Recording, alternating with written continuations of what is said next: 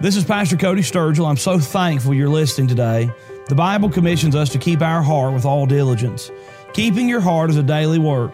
We need to daily fill our minds with God's Word. Join me as we hear a Bible message from the pulpit of Chilhowie Baptist Church.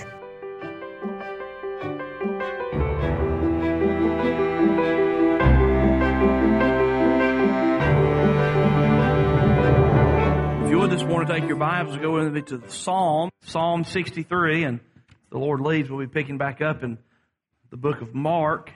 Enjoyed some great lessons from the book of Mark on Sunday and Wednesday night.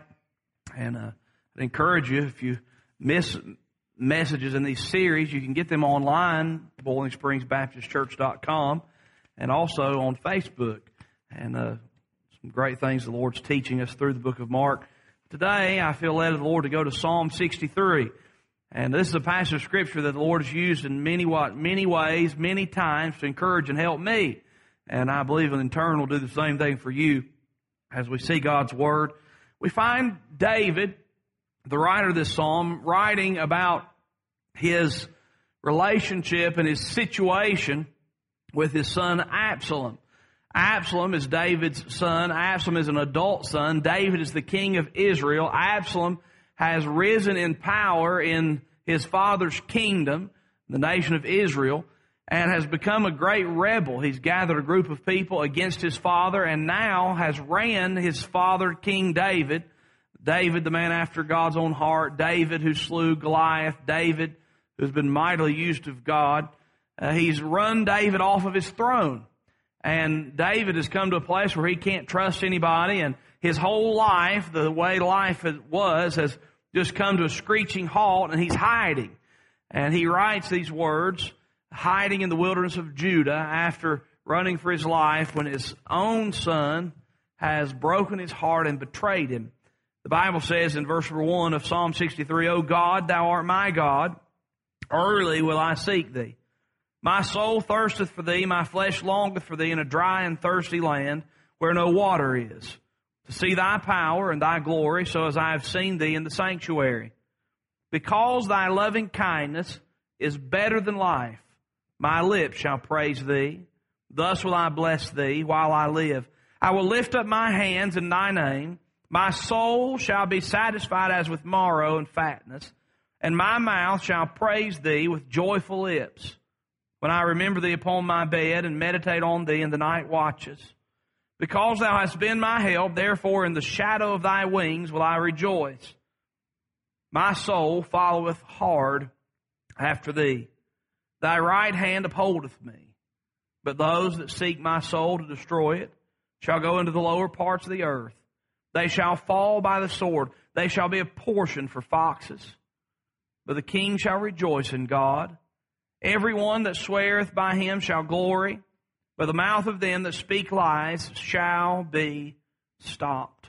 Verse number 3, if you look with me this morning, the Bible says, because thy loving kindness is better than life, my lips shall praise thee. At a moment in David's life, when you think the last words that will ever come out of his mouth is praise to God, he says, I'm going to praise the Lord. And here is why. Because thy loving kindness is better than life, my lips shall praise thee. And I've been thinking a lot in the last 24 hours specifically about this little phrase, better than life. Better than life. Now, I'll just have you know something about David. David had his ups and downs through life.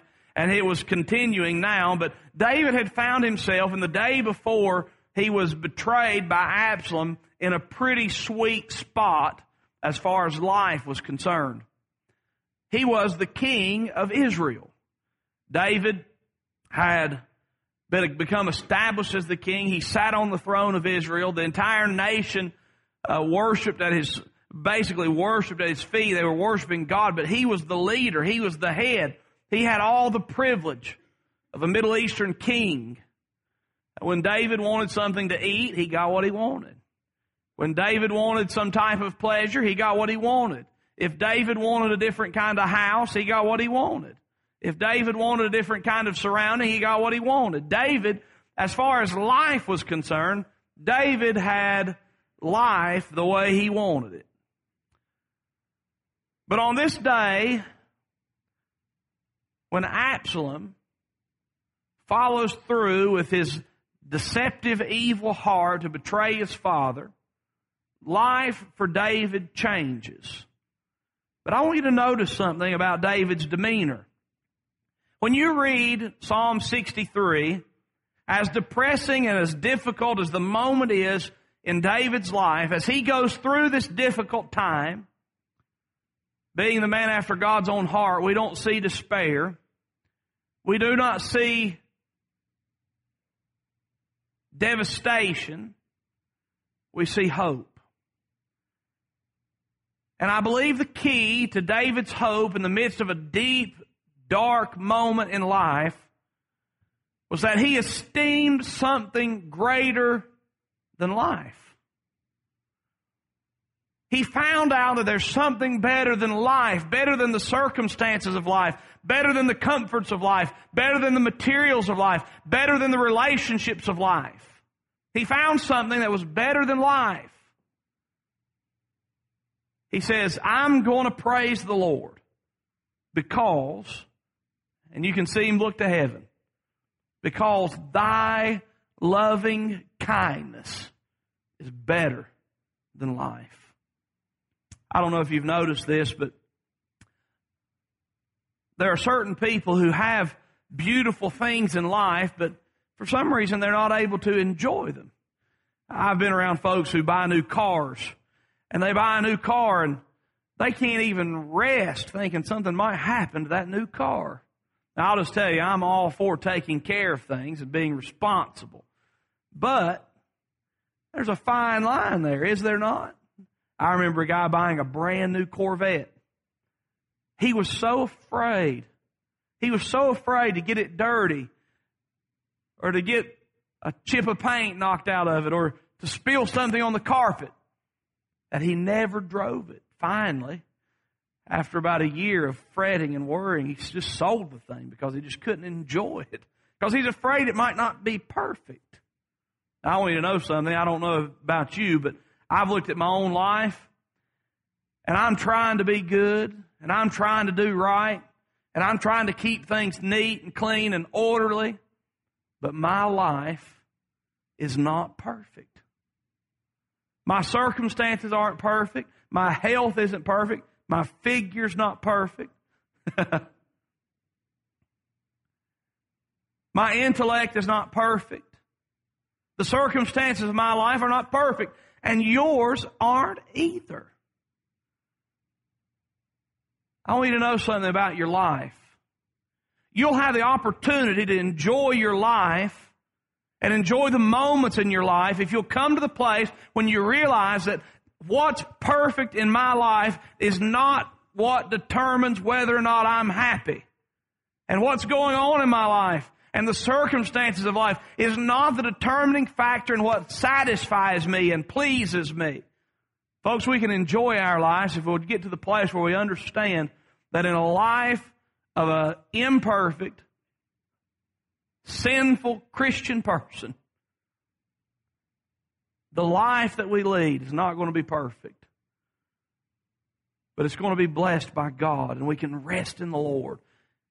And we can have something that's better than life. You see, if we try to protect everything, if we try to overguard and protect our lives and the circumstance of our lives, and we worry, what if this happens? Or we worry, what if that happens?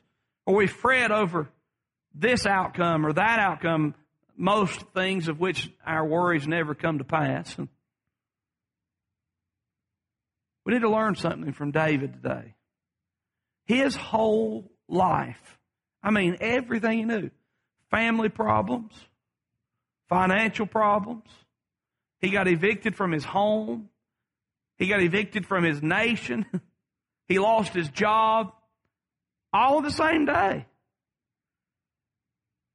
As he hides in the wilderness of Judah and he puts things into perspective, he says, Lord, because thy loving kindness is better than life, my lips shall praise thee.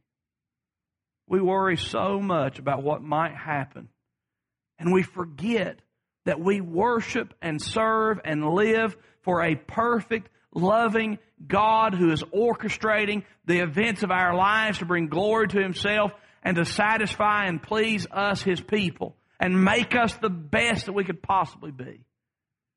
And David said, I don't get this, and I don't understand this, and if I could choose my own way, I wouldn't pick this circumstance.